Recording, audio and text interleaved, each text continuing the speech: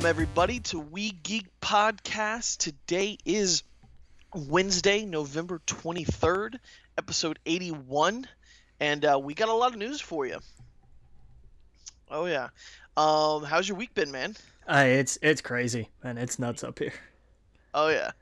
Yeah, it's been a pretty crazy week here, too. Saw some movies, played some games. I think we actually saw the same movies, played the same games. So I'm curious if there's anything else you watched or played that I didn't. But yeah, man, I've been playing Pokemon Sun. I know you picked up Moon, right? Yeah. Cool. And I've gotten just back into Elder Scrolls Online with a few friends. It's on sale right now for like $9. Nice.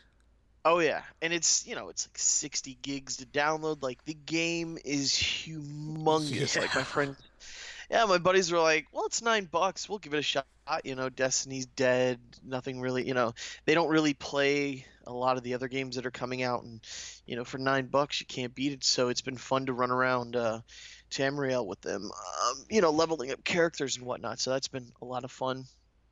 We have ton of things we've watched we'll get into later, like wrestling, Walking Dead, Fantastic Beasts, Doctor Strange, a lot of magic and zombies. We'll get into all that. We'll actually just get started because there's just so much news. Right off the top, some Marvel and Fox news.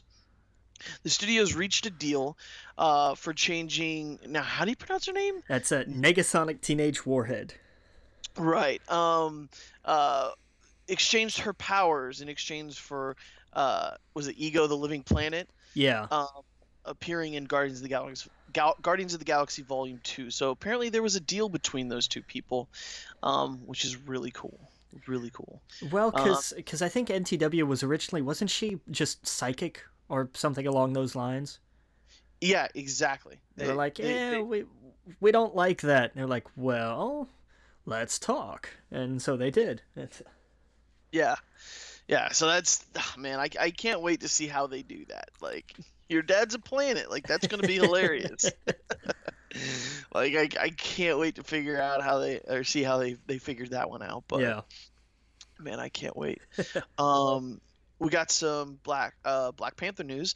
Angela Bassett, Malcolm X, What's Love Got to Do with It, cast as Ramonda, T'Challa's mother. Yeah, it's interesting to see some more of T'Challa's family. Like seeing this cast continue to flesh out really gets me excited for this film. Oh yeah, definitely. We got some Harley Quinn news. Spin-off film to be written by Christina Hudson, from Transformers Bumblebee. So yet to be filmed Transformers Bumblebee. I guess that's the next one in the franchise. No, it's Transformers 5. Remember? Was it Last Night or something? What? Okay, so wait, hold on. Yeah, that one they're doing. Like that one, I think Bumblebee's still in. I don't even know if it's out of pre-production yet. Well, that's what I mean. Transformers Bumblebee is the next film after the Last Night one, right? Yeah, I think so. Yeah. Okay, cool.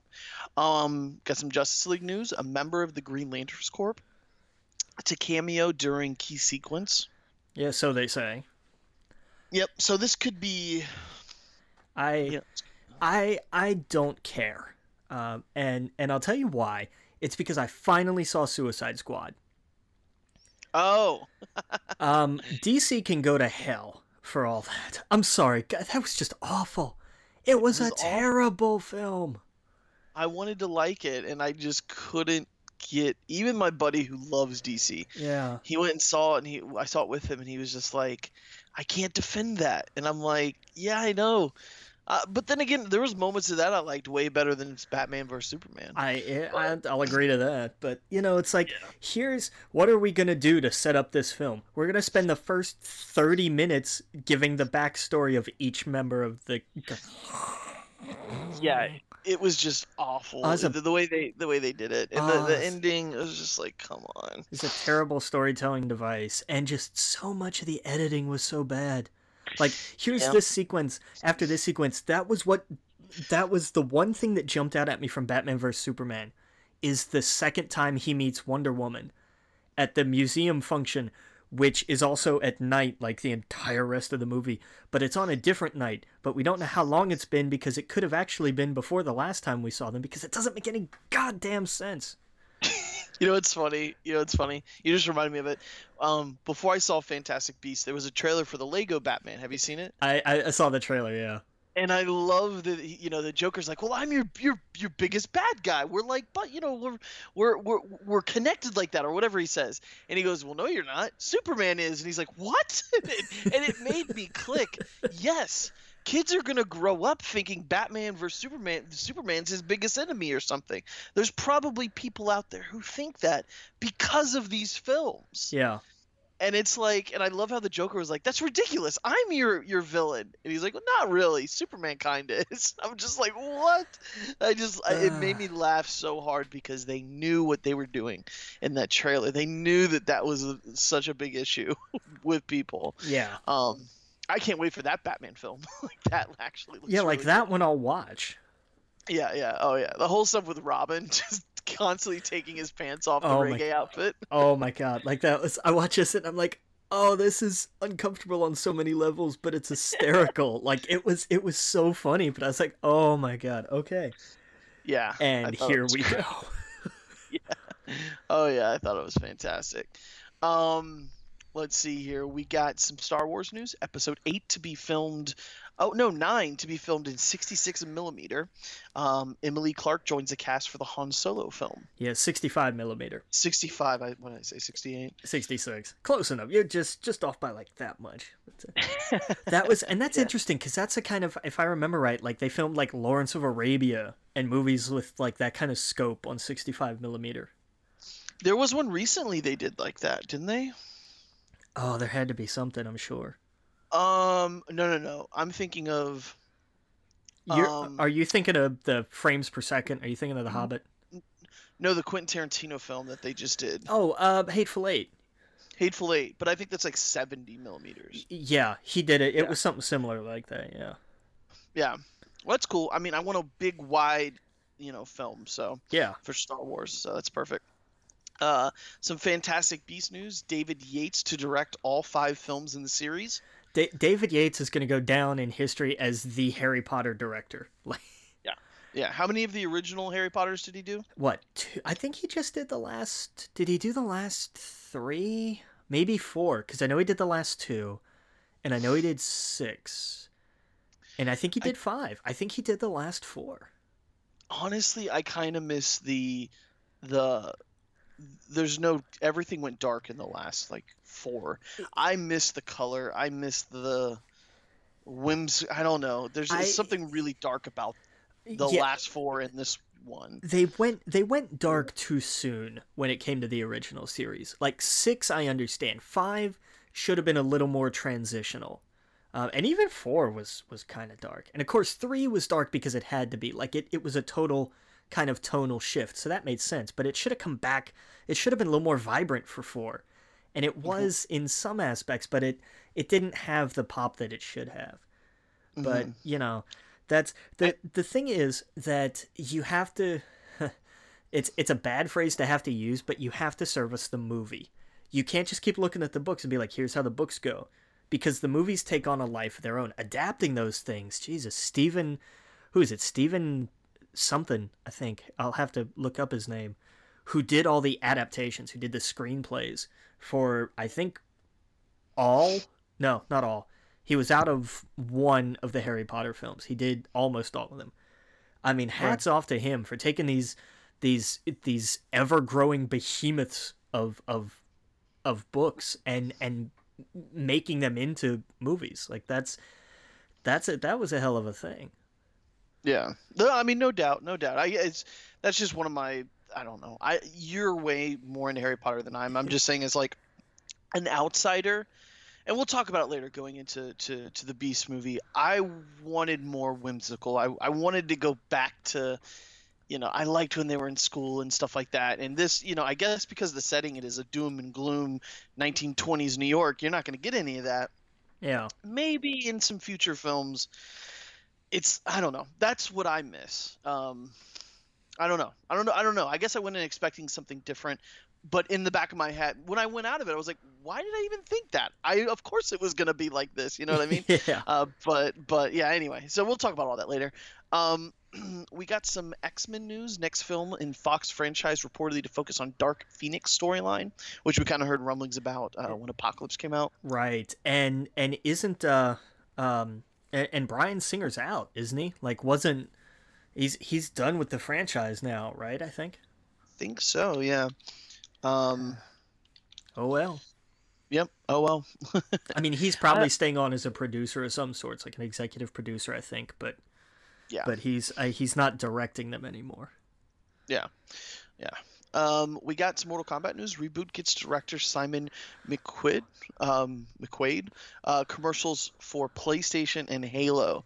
So, okay. So he does commercials, but then again, I mean, hey, so did the guys who did what? Community?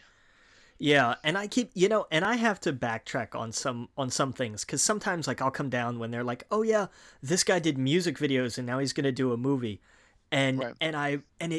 it only kind of just dawned on me the other day actually. Didn't that used to be like David Lynch? Yeah. Wasn't he one of those guys that like he did these crazy music videos and then they were like, hey, you ought to do some movies, and Yeah. look how that turned out. So I have to kind of come down off my pedestal on the whole, like, no, you should start in films and be in films. You got to start somewhere. Yeah. They're not all going to be Michael Bay, who's like, I did a Got Milk commercial, so now I'm going to do this. And I'm like, oh, that's sad. Right. Like, but You especially with a film like Mortal Kombat, you need to keep the budget low. So yeah, to get someone like that, that's perfect. And he's probably, who knows? The commercials for like the Halo games have always been fantastic. I thought. true. I don't know what PlayStation commercials he did, unless he did like that newest one, which looks really cool, where like you jump between the video games, but it's all live action and has Spider-Man and it has Yeah, that's yeah, like, I it's really just cool. yeah, I didn't see which ones, but I've got to imagine it's been some of the, it's got to be like the play. I wonder if he did like the oh, what was the one where they kind of like revamped their marketing campaign uh after Butler left? Remember when they did like the whole everybody's in the bar thing and from there on? Yeah. I wonder if that. I wonder if I knew you were going to that. yeah. I wonder if those were it, 'cause those were pretty badass. Like those were good.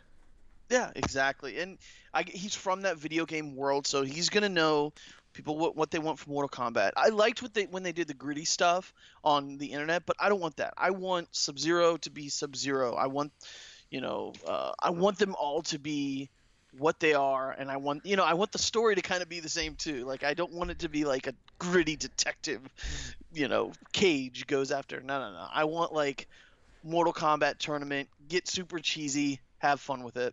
Yeah, totally. Like this is not. Look, the idea behind Mortal Kombat is not something that's supposed to be taken seriously. It'd make a great Netflix series, honestly, like a 10 episode a season or something. Because I know they explored that after Legacy was such a big hit. They kicked around a bunch of different options. It would be a really cool series. I could totally see that. And then, season 2, suddenly you got fucking Sub-Zero with his mask off. Yeah. Yeah. So I don't know. That'd be really cool. I'm totally in for that. You go ahead and take the next one because I'm gonna butcher his name. Yeah. Yeah, like because I'm so much better at these. The co-director of John Wick is set, Chad Stahelski, I think. Who was because remember they co-directed he and I can't remember the dude's name. Who directed John Wick? They co-directed. But Chad's actually going to be directing the Lionsgate reboot of Highlander, which has been off again and on again and off again and on again. Well, did you hear that that David Lynch, the other co-director of John Wick, is confirmed as Deadpool 2's director? Well, because I think we talked about this the other week. Like they were really in talks with him, and it kind of seemed like a done deal. Yeah, I guess it was just 2 days ago confirmed. Yeah, cool. Yeah. So they are going off to do their own things. One's doing Highlander, one's doing Deadpool. That's fucking cool. Go for it, man. Why not? Yeah, exactly.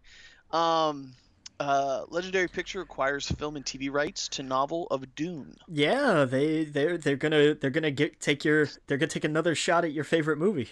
Jesus Christ. It's The world, the universe seems cool, especially with the pugs, but they need to just make it uh, approachable because well, it was just the complete yeah. opposite. Well, and here's the thing: they say film and TV rights, which could mean anything. Like that could have been a bundled deal, and it could have just been, oh hey, we got them both in the same thing, or it could mean they're doing like Sony's doing with the Dark Tower. I And want Name of the Wind. I don't want Dune. I don't want any of these other things Legendary Pictures is picking hey, up. talk to Lionsgate, man. Oh, it's Lionsgate. That's right. Yeah, they own that. That's what they're doing. But here's the thing. And we go back to, and that kind of ties into what I was talking with when it comes to adapting books. Think about how thick name. I'm looking at it on my bookshelf right now. That is a thick as hell book. How do you break that down? What's the process like for that? And to write it, Jesus, the screenplay for that alone, or the teleplay, if you're going that way, it would take you a year to write. Yeah, I don't want to. I honestly do not want a movie for Name of the Wind. I want a TV show. I would, yeah. Well, and did you, because they're merging with Stars. Lionsgate and Stars are, there was, they're finalizing, it's like a four something billion-dollar merger. So Really? I think that's gonna be, they're gonna try and build that to say, hey, Stars could be the number three premium cable channel, or number two if they decide to take over Showtime, to Yeah. overtake Showtime, not to buy out Showtime. Yeah. But this could be their big, hey, Game of Thrones is winding down. We've got your next big fantasy franchise right here on Stars. Like that's, I'll tell you, it could work. It could absolutely work. Oh yeah. Yeah. No, I'm. Yes. Give me the Name of the Wind, King Killer Chronicle type thing to compete with something like Game of Thrones. Absolutely. Yeah. Um, you know, yeah. I can't wait for that. We've but I mean, here's the thing: they got the rights just after Comic-Con last year. Right. But I mean, you also have to keep in mind that Lionsgate also produces things. Right, but I Like, mean, you know, that's what producing means. but like Stars, I don't know. I was looking at Lionsgate stuff. It's all over Netflix. Same with Stars stuff. True. It, it Ooh, it's it. They could easily do their own thing, of course, yeah, but they could also do something in team with Netflix. true. I mean, who Very knows? true. Who knows? I don't know what would be smart to do. I don't know. One side of me would say put it on Netflix because I'm already paying for it. Right. That's something less for me to have to pay for. You would get more people out there viewing it, or you could put it on Stars and it fails because not everyone has Stars. Well, but here's the thing, though. Stars was big enough. They didn't buy Stars. They merged with them. It's like Disney and Pixar. Oh, okay, gotcha. Yeah, it wasn't a buyout. Had it been a buyout, had it just been like Lionsgate buys Stars, then I would say yeah, let's put it on Netflix. But Stars still has enough clout to merit just a merger. So that's, That's true. I don't know. There's got to be a little something more there Just, than that. I don't want to. I have the Netflix. I have the HBO now because of Westworld. Amazon and Hulu I borrow. I can't afford another one. Yeah. On top of I'm paying for PlayStation, you know, it just seems like so many subscriptions that I'm getting a little thin where I'm needing to cut some. The WWE network, it's a lot. It's a lot. Oh man. But anyway, we need to move on because we don't have much time.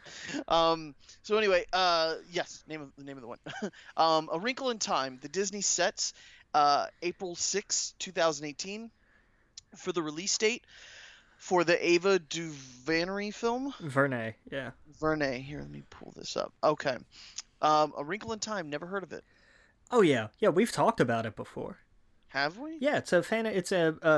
It's one of the like fantasy sci-fi series we keep kicking around. Like we should read this. We shouldn't read this. We should read this. We shouldn't read this. Oh, okay. I don't know. Yeah. It's a quintet. You usually see it bundled that way. Yeah. It was it's like a kid's young adult fantasy sci-fi series. I tried reading it, but man, there's so many made up words in the first like 25 pages. I'm like, I can't get through. I don't know what means what. Like, I just can't Yeah, get I through don't like this. that. That sounds like Dune to me. In a way, yeah. Yeah. All right. Green Hornet reboot. God, why? And talks with Gavin O'Connor, the accountant, to direct. But the last one did so well. I don't. Where's okay? Yeah. Jurassic World 2 production to begin in March. Hooray! So that's gonna be cool. Yep. Christopher Robin, Mark Foster, Finding Neverland, Monsters Ball to direct live action Winnie the Pooh movie. Yes, the guy who directed Monsters Ball is going to direct a live action Winnie the Pooh film. That makes no sense. Well, but he did doing Finding Neverland too. Like that'll give you some of the like kids film realm credit for sure. Oh yeah. Did you? Okay, so Mac from It's Always Sunny, right? Okay. He's a director, right? Okay. Rob McInnery. Sure. McInnery, Something or like whatever that. his name is. I think that's the one who directs. I could be wrong. I could be very wrong. It could be the other guy, not Charlie, but the other one. Okay. Anyway, they are set to direct, and I don't see it here, but Minecraft, the movie. Oh my God! Really? That's who they tapped? Because they did say Steve Carell is going to star in it. Yes, Steve Carell, and that's who they're thinking to direct it. Now, Steve Carell and the guy who does It's Always Sunny, just those two together, I would be like, okay, I would see whatever movie they're gonna make. But Minecraft, what? I don't know, man. So, yeah, I don't know. I have no idea. But that movie I think would make a killing just because of how many kids like Minecraft. I don't know what it would be about, or I don't even know. I don't know if it'd be made like a Lego movie or what. But I mean, at some point that's got to be almost too late, isn't it? Like they really need to hurry up, get that thing out the door. no, Minecraft is huge. Still that huge? Oh, dude. Okay, dude, I'll take To your be word fair, for it. you're not around kids though, right? Like, True. yeah, I mean, I go to my friend's house who have kids, and that's all they fucking do. I get what you're saying though. Minecraft, it was bigger, I think, a few years ago. Yeah.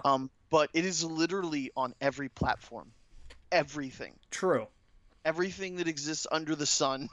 Even it's on your phone, your tablets, Android. I think it's on my refrigerator. It's but yeah, no, I agree. They need to make it like now, not tomorrow. But it's not in as many places as Doom. Oh yeah, I heard about that. Did you It's see, on the MacBook dude, Pro. and you see the way I read the headline was like you could play Doom using the what's it called, the Retina bar or whatever it is. Yeah, the bar down below. But it's actually they use it as a display to play it on. I was like, that's like, oh, okay. Yeah. That's crazy. I was like, wow, that is nuts. That's hey, more power to him, man. Like just of all the things to do with that kind of technology, you're like, I want to put Doom on this new little scroll bar. All right, man, you do you. Go for it. Like, yep, someone did it. That was cool. But yeah, Steve Carell to star in the movie. Based on I saw the notes here.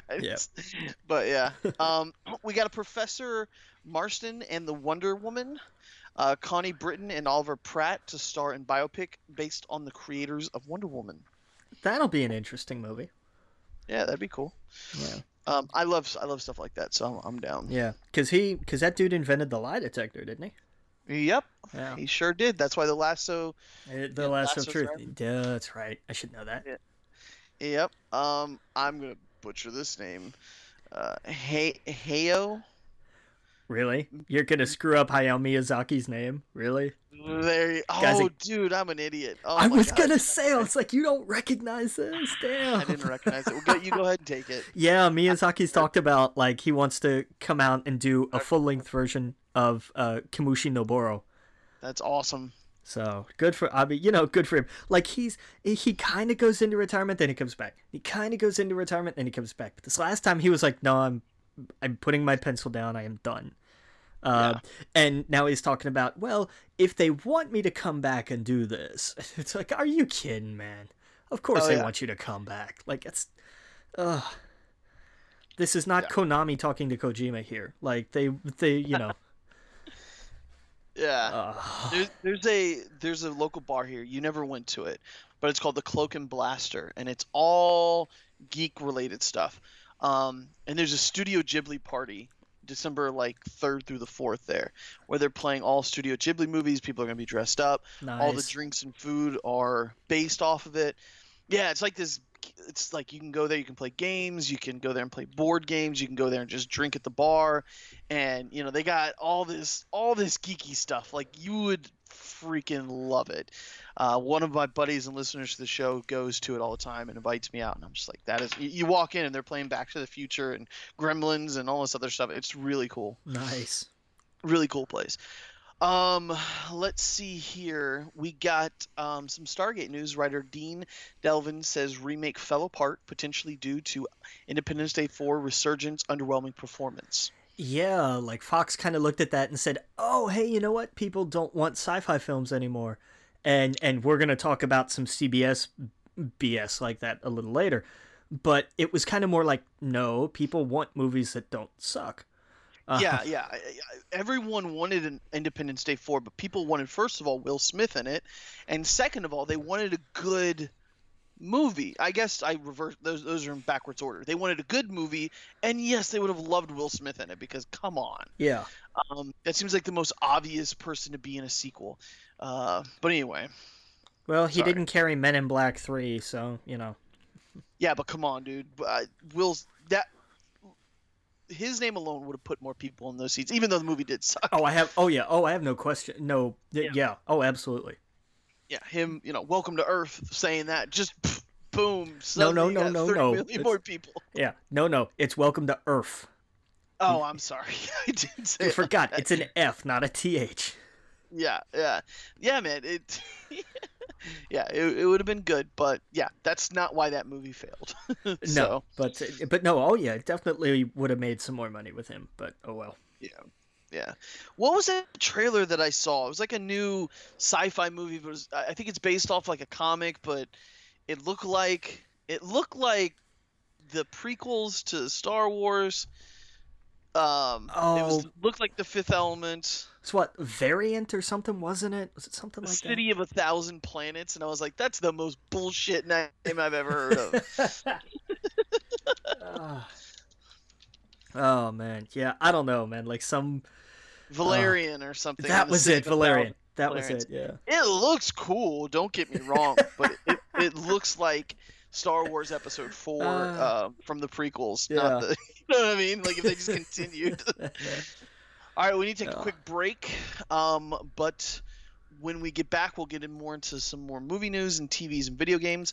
Again, you're listening to We Geek Podcast on the N.FM. We'll see you guys all in a minute. Welcome back to We Geek Podcast on the N.FM. And let me see where we at. Oh, we got some. What are the Croods 2 to begin production? Well, the production was halted. Yeah. For the sequel. The Croods are extinct. Yeah, I don't know. I think I saw that one time at my friend's place where kids were watching it, but I didn't really. I don't think I never saw it. Like it kind of looked funny, but I was like, oh okay, maybe I'll watch that one day, someday maybe, and it just never happened. Yeah, the kids seemed to liked it, but yeah.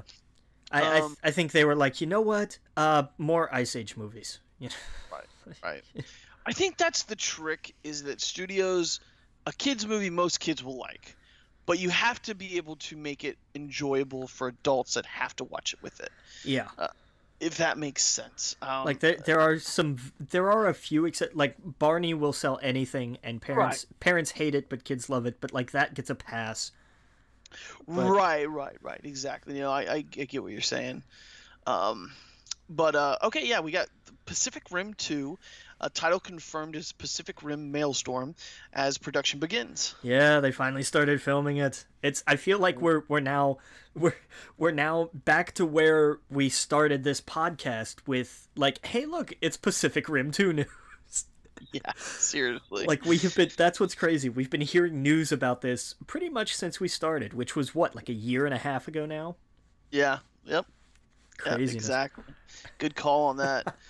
Um, we got some Sesame Street news. Warner Brothers developing new movie from script from David Gunyon and Michael Handelman. Yeah, I meant to look up what those two have written before, but I forgot.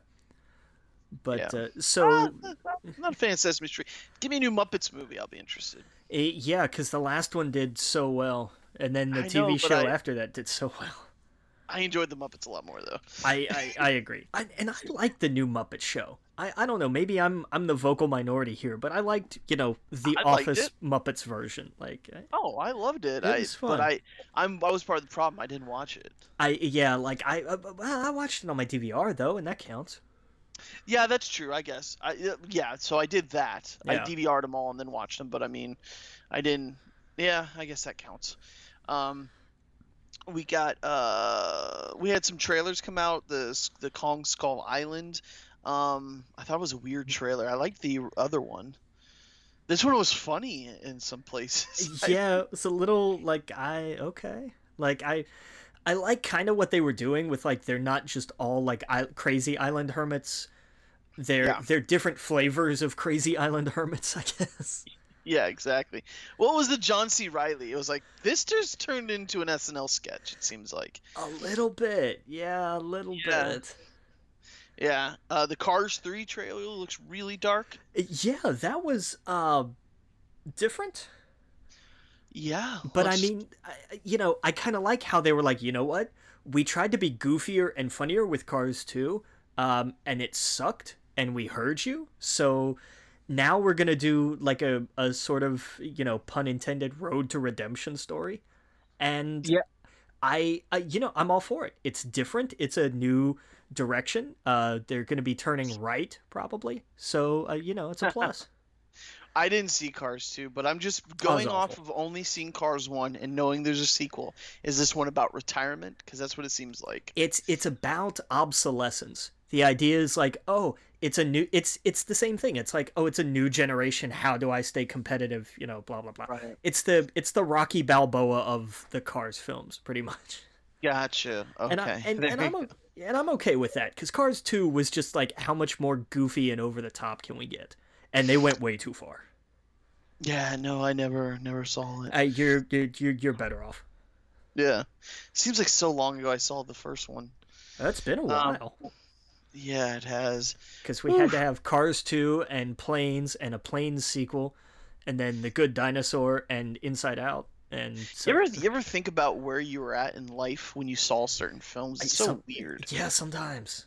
Yeah, it's like, oh, I saw that when I was living over there or at this part in my life, or things really sucked then, or things were really good then, and it's such a weird thing to think about when it comes to film. But that's one of the first things that pops in my head. I'm like, oh yeah, I was there. Like even like dumb fucking movies. Like I was a kid and saw Flubber in Wisconsin, but for some reason that sticks with me. I didn't even like the film. I didn't like it at all. Oh, boo, I love Flubber. But I can remember the snow on the ground. I can remember being up in Wisconsin. I can remember not waiting to get back to Florida. Yeah. It was Christmas time. Like it's just such a weird, such a obscure film for me to remember. Of all the films I've seen, ones like that stick. Yeah. I don't know. It's weird. That just popped in my head real fast. But yeah. We have another trailer, Barry, which looks really cool, which is about Obama. Yeah, it's on Netflix. It was during his younger days. Yeah. When what day does that come out? Soon, right? Yeah. It's this month, isn't it? I think. I think it's this month. Yeah. Well, it's in December, I thought. Yeah, that's what I meant. December. That's right. We're not actually in December yet. I always thought about now we're gonna have to in 4 years from now we're probably gonna see movies about some other politicians that won't be named. Hey, I'll tell you what. The next 4 years are going to be great times to make sequels to The Purge. Oh yeah, I groan at the thought of that. Like I don't like to see him on television. And I'm not gonna get political, but I just don't want anything to do with that. And I just can't. Oh, because they do that about Obama, about Bush, and whatever. I'm not looking forward to that. No, it's gonna be, but it is gonna be interesting to see. Like I think this is gonna be one of the first times in our lifetime where we're gonna start seeing Like where we have periods of like, here's what the culture was like. That's why these movies got made. Where we're Right. I guess I just don't want to feed the ego. yeah, If that makes sense. I don't want to give it another platform, and I'm already doing that right now. But I right. don't want But it's to gonna be give it another platform to be like, here's something polarizing when it's like, no, it's not really. It's just fucking gross. yeah. I don't know. I'll watch Obama. You know, I'll watch a Bush thing. I'll watch whatever because it's say what you want about either one of those two, but they seemed way more important. Did you see I saw a trailer for the new Celebrity Apprentice with Arnold. Like that one I'll enjoy watching just because it's like seeing him in this suit and tie sitting like and they've redesigned the set and everything. It's like, oh my god, this just looks so funny. Yeah, no, I don't watch that show anyway, so I don't. Yeah, I didn't see the commercial or anything for Arnold's cool though. I like Arnold. yeah, like that'll be it would because come on, it'll be so funny for him to be sitting there going, "You're fired," like just Yeah. Yeah, no, I completely agree. He's not a nightmare person, so it's fine. Well, you know, some of the people of the great state of California may disagree with that, but I don't know. It's weird. Politics and TV are weird. Yeah, no, totally. But yeah, no, I don't think I've ever seen an episode of The Apprentice. Honestly, I've never. I've only seen it from skits and you know commercials or clips online at YouTube or something like that. Yeah. But I think that does it for movies. Yeah. In the same vein, Inhumans is. Oh yeah. So the film's scrapped. Yeah, that's a cheap joke. I'm sorry. No, you're fine. No, it's good. The film was scrapped, and the group is getting its own TV series on ABC coming September 17th. First 2 episodes will air first on IMAX screens ahead of TV premiere. Now, here's the question: is Vin Diesel still playing Black Bolt? I not if it's going to be TV. No, there's no way he does TV. Now, he could be used. Well, he's the king, so he would have to be in every episode. So you're right. I was gonna say if he's used sparingly, like he just shows up in 1 or 2 episodes, then okay. But yeah, no.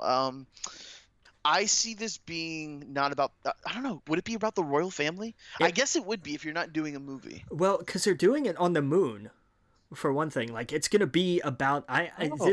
This is gonna be the royal family for sure. Okay, I'm in. I don't want like, because Inhumans is obscure to begin with, but I don't want the like obscurity that like Agents of S.H.I.E.L.D. did.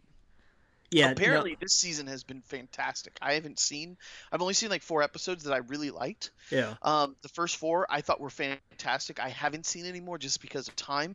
But every podcast I listen to, everyone's talking about it. I was like, holy crap! Did they really do good with this so far? I want to see it because I guess the Ghost Rider stuff. Yeah. Apparently, it's pretty good. Yeah. Man, there's so much I need to catch up on, like Gotham. Apparently we're gonna get Joker back. Yeah. Well, there's a surprise. Yeah. We got Cloak and Dagger Marvel show on Freeform debuting in winter 2018. I'm good with that. Yep. I don't know what Freeform is. It used to be ABC Family. Oh, okay. Yeah, they renamed it this year, I think. Gotcha. Game of Thrones, HBO still discussing idea of prequel series? Yeah, that's going to be, like, because they are, they're going to milk that for as long as they possibly can, because why wouldn't they? Yes. I'm not usually a fan of prequels, because it's like we all know where it's going. But it'd be cool. Absolutely. If they keep it just as interesting or compelling as the main series, then absolutely. Totally. Snowpiercer, TNT orders pilot for series based on film based on French graphic novel. Yeah, like the movie was good, and they were like, "Okay, we want a TV show based on this." Like, how? See, I thought I read an article where it said it made perfect sense, but maybe they're being sarcastic. I don't. If I read article, I mean I read the title of the article. Yeah, I don't. I don't know, man. It would take a hell of a talented writer to do that, and my hat's off to anybody who's taken a swing at it. I didn't see if they had a writer tapped, but if they've already ordered a pilot, like they've got to have somebody. And I tip my hat to him because that's not an easy job. Yeah. Take the next one because it frustrates me. Oh, okay, yeah. So, a moron at CBS, actually the CEO of CBS Interactive, whose name is Jim Lanzone, basically said Star Trek won't work on network TV. More specifically, or more broadly, rather, he said sci-fi won't work on network TV. The actual quote was, "Sci-fi is not something that has traditionally done really well on broadcast." I want to punch people when they say things like this, especially when they're television executives who are looking at the CW, which is basically 80% sci-fi, because that is what superhero shows are, and saying, sci-fi doesn't work. It's like saying you can't put Star Trek on TV now, it doesn't work. He talked about Heroes and how it had some things that were sci-fi, but ultimately you saw what happened. First of all, yes, Heroes was sci-fi. It was sci-fi through and through, but that wasn't why people stopped watching. They stopped watching because the quality of the show went down. Had nothing to do with the fact that it was sci-fi. This kind of short-sighted, this narrow-minded idiocy. Like, I can't... this frustrates the hell out of me. Because this is the same kind of ass-backwards thinking that keeps us having... this is why Survivor is on its, 800th season. Mm-hmm. This is why. And this is why they decided, well, we're going to put this on All Access, and it's going to tank. It's why you have all of these conflicts, it's why you have all these issues, and I'm sure if these are the network executives, that's why the showrunner left. That's why dude bailed. He was like, you know what? I was on board for this. I was totally signed up, and now he's gone. Why? Well, we don't really know, but I think this provides a pretty compelling piece of evidence here. Yeah. Obviously, they've never heard of Westworld. No. Well, but they do say broadcast. Now, there's a difference between cable. Like they're talking about like the standard three. ABC and CBS and Fox, which of course we know Fox never had a sci-fi show at all that ever did any kind of that. Fox has never had a cultural phenomenon sci-fi show, of course. It's that kind of thinking that keeps them in that box and doesn't have them strive towards what Netflix and HBO does. Because, for example, the one show that none of my friends can shut up about, the two shows, is Westworld and Black Mirror. And I mean my friends who do not like science fiction, my friends who do not go to the movie theater to see, well, they'll go see Star Wars and stuff like that, but outside of that box, they don't really care.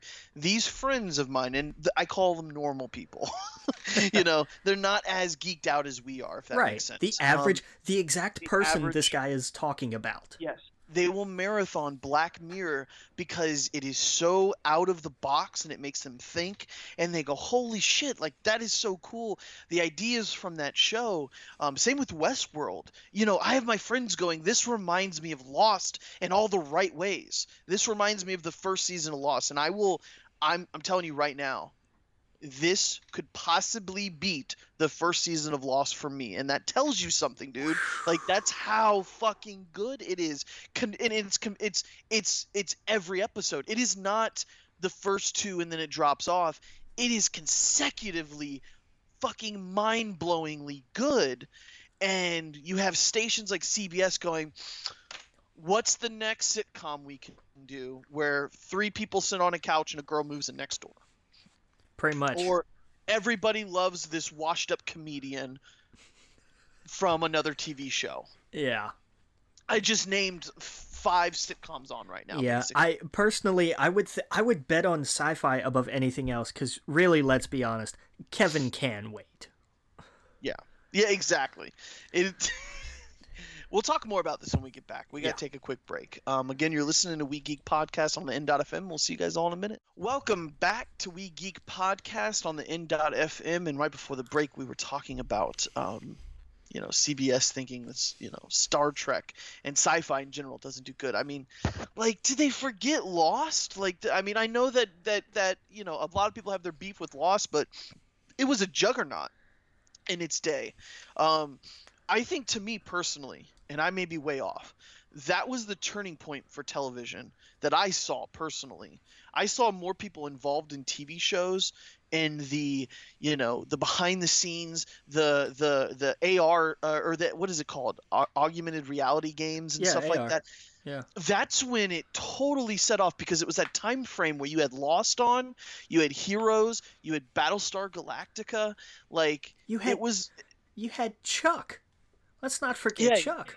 that's right. You had Chuck, and I mean, we haven't had Star Trek for so long, and to be brought back in such a what's the word, like a lobotomized way, like it feels like you're cutting its feet off or something. And you're not even giving it a chance. You're setting it out to die. It's like you're sticking, uh, uh, you're sticking, I don't even a spear in its rib, and you're sending it off. And you're like, okay, here's a sword.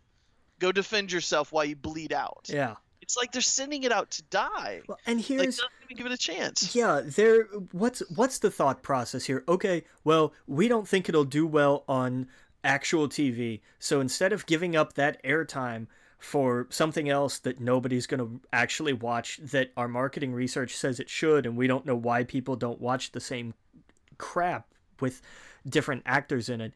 We're going to put it on this platform that you have to pay for, which even diehard fans are going to have a hard time justifying. And we're going to put up all these roadblocks and all these obstacles for the cast and the crew and the production. So it's going to be a bigger wreck. I mean, why? Look at it. It's just Business. frustrating because you have actual people out there making Star Trek fan films being shut down and taken off the internet because we can't get anything like that on TV. And Star Trek, I'm sorry, as much as I love the movies, it is way better as a serialized show. Agreed. If Netflix could somehow purchase the TV rights of Star Trek from CBS, I know CBS would never give that away, but if they could somehow snaggle that out from underneath them, fuck, man, that would be amazing. I mean, the problem is they're going to make this show and it's going to tank. Even if it's a great show, it's going to tank because of the platform and the access. And CBS is going to look at it and they're not going to say, oh, it did bad because it wasn't on TV. Oh, it did bad because it was on a crap platform. They're going to look at it and say, well, I guess people don't want a Star Trek TV series. And it's going to make everybody who actually knows anything want to pull their hair out.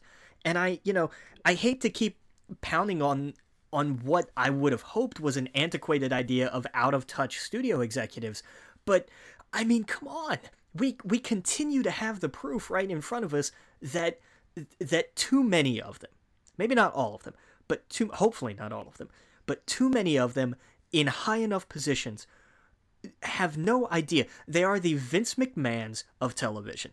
They have their ideas that they're going to push come hell or high water, and if it doesn't work, they're going to blame the fans. They're going to blame the viewers. They're not going to look in the mirror and say, you know what? Maybe the fact that I'm 87 years old and have this particular mindset is the problem. They're never going to do that. And until those people go out and other people come in, things are not going to change. Mm-hmm. They're not going to change. Netflix, being the new platform it is, they have smartened up. They saw when Mystery Science Theater's revival series went huge on Kickstarter. They immediately went to them and said, you know what? Do you guys have a distribution platform? Would you like one? And that's where we're going to get our new MST3K. Because they saw what Netflix listens. And that more than anything else, that, how many of these studios are looking at Netflix bottom line and seeing, my God, people are watching this, people are subscribing to this, people are enjoying this. What could possibly be the common factor here? People. Netflix is listening to the people. Yep. Amazon, for all of its madness, God, remember when they started the whole screenwriting thing and it was a disaster? That thing was horrible. But they've come so far. They listened to people, first off, in the industry who knew something. They listened to the guys who do the Script Notes podcast, which was fascinating because they're screenwriters that have been in this industry. John August and Craig Mazin, they listened to these guys who said, no, this is why it's crap. And they said, okay, fine, let's fix it. And it's been a bumpy road the last, 5-6 years, something like that. But Hmm. look what's come since. Look what they've got because of it now. I mean, that's how you survive in this industry. That's how these studios continue to thrive. If they want to pay attention to anything, pay attention to the people, to what they want, and listen to people in the industry who know what they're talking about, and listen to the people, follow the ratings. It's it's not rocket science. And Nope. I, the prevailing wisdom used to be these studios have been on top forever because they know what they're doing. And numbers do tend to bear that out.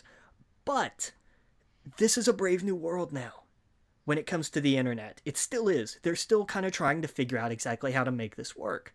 Hmm. Sometimes it's good, sometimes it's not. Sometimes you need to use it, sometimes you shouldn't use it. And this is a time where they shouldn't. They should take That. Star Trek and put it on TV. Yep. And that's the thing, man. They're betting on the old crowd, the younger people. Granted, I don't hear a single one of my friends, family members ever talk about a single CBS show they watch. It's always, did you see that show on Netflix? Did you see that show on HBO Go? Oh, do you got that show on Hulu? Do you got that? Oh, have you seen The Man in the High Castle? I hear it's real good. I don't think a single friend of mine has ever been like, well, have you seen, I don't know. I don't even know what the fuck's on CBS. Big Bang Theory? Like, I don't know anyone that watches that anymore.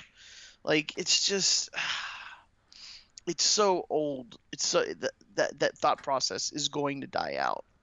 I You know, it just like it it's needs to.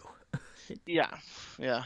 Well, let's move on. We've Yeah, we've spent enough time bashing yeah, CBS for their yeah. Let me get down off the idiocy. soapbox here. Sorry. Yeah, no. I'm right there with you, man. It's fucking ludicrous. I, like you, will try and go out of our way to figure out how to watch it, but it just sucks to know that it is going to die. Um, and it sucks because the movies are out in the theater and they do good, and it's such a anyway.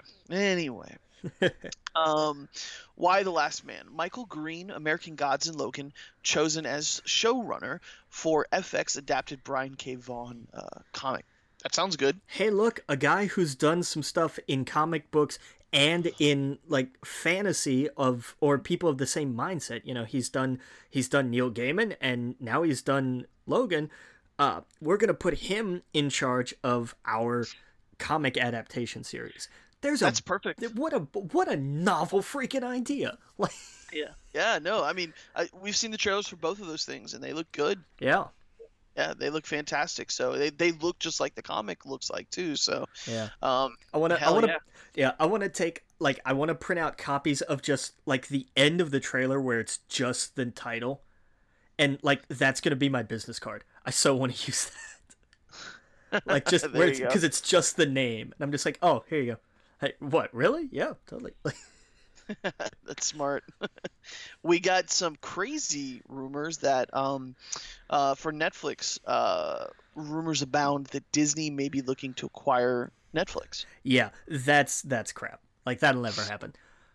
Um, I mean, no, no. It's look from I get it from like for Disney, it would be a coup and a half. But there are two reasons Netflix won't do it. One is because it's a bad idea, and two, it becomes Netflix's whole thing is that they're not beholden to a studio.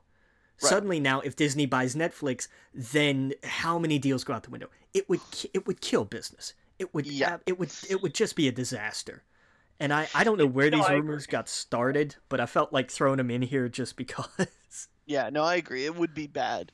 Um, yeah, it's crazy. Um, but let's jump into some video game news. Tall Tale Games leaked a list of games affected by the SAG-AFTRA reveals that the company is working on Guardians of the Galaxy game. So I guess because of leaks, we found out that they're doing a Guardians game. What do you think about that? I think that's an interesting pick. Like if they're gonna do a Marvel property, I think that Telltale is just enough off the beaten path that picking the established franchise that's also off the beaten path makes perfect sense. Yeah, no, and I think it's smart to do it with a thing that, has some comedy and could be written very well. Yeah, I was thinking it would have been cooler. I would have loved like Spider-Man, a Peter Parker one, more Peter Parker than Spider-Man. yeah. Um, I think that would have been really cool. Guardians is cool though. I mean, I, I mean, if you went and did a test for all your friends right now, all the people you know your age, most of them love Guardians of the Galaxy, right? Yeah, I would say so. Yeah. So like it's smart to do it because putting it out on a platform that's generated towards, 20-year-olds, that's perfect because Guardians was a huge freaking hit. It's really smart. Um yeah, so man, I can't wait to do that. Have you been playing any of the Batman? I haven't. I know they're up to episode 4, but I haven't. I just haven't had the time. Yeah, apparently they're going to be able to release all of them before the end of the year, which is crazy. Nice, yeah. Yeah, so I have episode 1. I bought the whole thing, but I've only played parts of episode 1, and then I got just busy with stuff, so Yeah. I haven't come back to it. Not That might be one where I just play all the way through.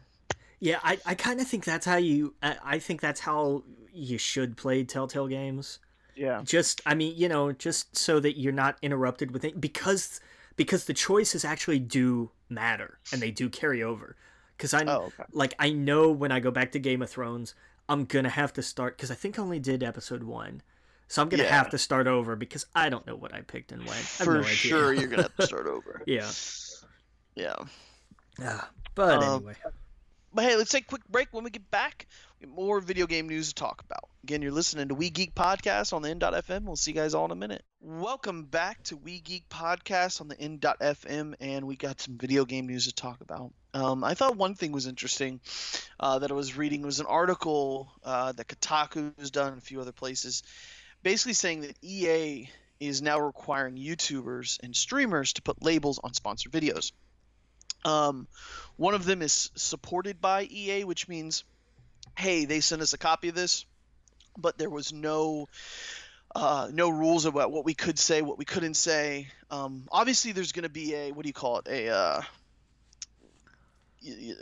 Well, no. Basically, there's no rules. It's you can review the game as you want. Right. It's just, hey, we provided this at some expense, but it's Exactly. not we're paying you to do this. That was the other one that they had. What was it? Advertised by EA or something? Yes, advertised by EA, Yeah. which is basically an advertisement where EA provided material or is directly influenced on the direction of the content. Yeah. So Um, it's basically saying, look, here's the difference between an ad and just somebody doing a review. Yes. Big difference. Exactly. And I'm okay with this. I kind of like this. Because what brought this on? Where did this come about?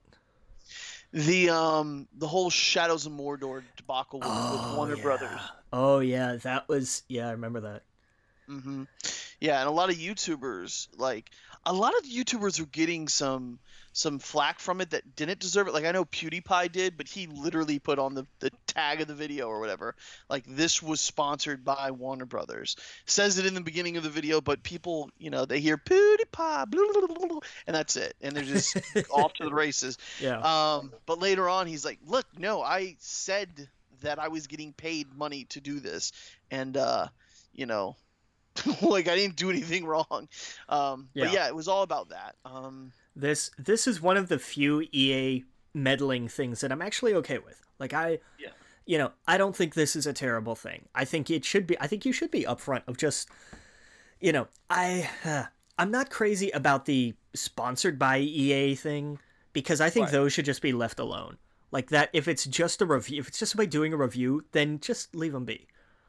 Yeah. They're Well, it says supported by EA, supported advertised by, by EA. yeah. So it's a little murky. Basically, one of the things that I saw that Jim Sterling talked about a while ago, one of the things that he was sent, or that I guess he got paperwork for Shadows of Mordor was, for example, videos will promote positive sentiment about the game. Videos must not show bugs or glitches that may exist. Maximize awareness for Shadows of Mordor video game during the week of Vengeance throughout gameplay content, key brand messaging and information, and talent usage on Twitch channels. Persuade viewers to purchase the game. Catch the attention of casual and core gamers who already know and love Middle Earth. Requirements involved one live stream, one YouTube video, one Facebook post or tweet to support the videos. Videos will have a strong verbal call to action, a clickable link and description box to the viewer. So it goes on about basically like, if you want the money from us, you have to do all of these things. And so the YouTubers did that. And it was very vague. Apparently some of the YouTubers didn't follow it, I guess, or whatever. And we're now in that territory where more people care about following personalities than reading IGN reviews. Yeah. And I'm in the same boat, dude. Look, the two big people that I follow, Kind of Funny and Giant Bomb. Giant Bomb especially, because Jeff Gerstmann literally got fired for this very thing when he did the review. I forgot the game. What was the one about the two soldiers? No, I don't remember. Okay, Army of Two or something like that. Oh yeah. He got fired. No, I'm sorry. He did a negative review of Kanan Lynch. Well, so did kind of everybody. Well, the problem is GameStop had a ton of advertising on the website for it, and he was basically walked into the office and said, "Are you sure that's a 7?" He said, "Yeah." Okay, and then he was told to pack his stuff and to go. Wow. And that day forward, he started Giant Bomb. And that has been why I love Giant Bomb, because they are no bullshit. They don't do advertising for video games. They do advertising for Crunchyroll and everything else under the sun, but not video games. And you know that you are getting no bullshit when you hear them, when they talk about, they played this game but it wasn't really that good. You know that there's no sway in it, and that's why most people love Giant Bomb. They are the number one video game podcast for years now because of it. Yeah. So even the people who now are doing Vice Gaming, Patrick Collette, mixing up his name, and I can't names off the top of my head. They are now over at Vice. Like, a lot of people are now coming from Giant Bomb that are really cool. So anyway, the personalities are taking, I think, they're putting more of their imprint on the internet when it comes to video game reviews. And I think the studios are noticing that. Like, holy shit, if PewDiePie plays this game, if we can get PewDiePie to play this game, we can get Total Biscuit to play this game, if we can get Jesse Cox or the Kind of Funny guys, it can get people talking about it. They know if you put a PlayStation game in front of the Kind of Funny people, they're going to talk about it. You put PC games in front of Total Biscuit, he's going to go off about it. Jim Sterling has been kind of excommunicated because he is no bullshit. He's opinionated, and some of his opinions are crazy, but yeah, they are. But he says what he feels. You know what I mean? There's no bullshit there. Yeah, that's one thing that's the only thing I'll give Sterling, is that he will tell you what he thinks and what he feels. Yeah, I like him. There's a lot of things I totally disagree with him about, but it's at least genuine. It's him playing the game, and that's how he feels about it. And I like that. Daniel Dwyer, he was at GameSpot. And it's funny. The whole thing about Jeff Gerstmann is he created Giant Bomb. Then Giant Bomb was sold to CBS, which is in the same umbrella as GameSpot. So like they're in the same building as GameSpot. It's just ridiculous, and they joke about that all the time, but that's where it's at right now. That's why you see people like Kind of Funny. The guys in Kind of Funny all left IGN, and they're mostly they were the two top PlayStation people in that company. Well, and but to be fair though, that was under completely different circumstances. Yeah, no, totally. But I know there's no bullshit there. Like, and at the same time, this is how I think most people should do it. When I listen to a review from Colin Moriarty or Greg Miller, I know they're PlayStation and obsessed with PlayStation. When they rag about PC gaming and stuff like that, I take it with a grain of salt because I know that's not their cup of tea. Right. You know what I mean? Like, I know where they're coming from. I know what I like that they don't like. I know what they don't like, what I like. And so I get a better idea of the game. Same thing with Giant Bomb. I know that Jeff Gerstmann just does not like first-person shooters, so when he talks about them, he's really hard on them, but I don't like them either. So I agree with everything he's saying, you know what I mean? So it's that kind of, but I think moving forward, the video game industry, that's what it's going to be about. It's going to be more about personality than it is going to be about the old review. I honestly think review numbers are going to be out the window soon. Kotaku doesn't do them anymore. A lot of people don't do them anymore. I'd rather just listen to someone talk to me about it. Even if I'm reading it, I don't want a number at the bottom. Give me your pluses and your minuses and leave it at that. Tell me if it's worth buying or not. And leave it at that. And I think, honestly, the industry is going that way. And then, so that's why I think this is super important that EA is saying, hey, we need to be upfront about, we supplied them with the game, but we didn't tell them what to say. Or we supplied them with the game, and this is an advertisement. We're paying for this. Right. Type of deal, you know. So I think that's super smart, and I think other companies should be doing that. I honestly think most of them are going to go the way of Bethesda, and they're just not going to send out reviews.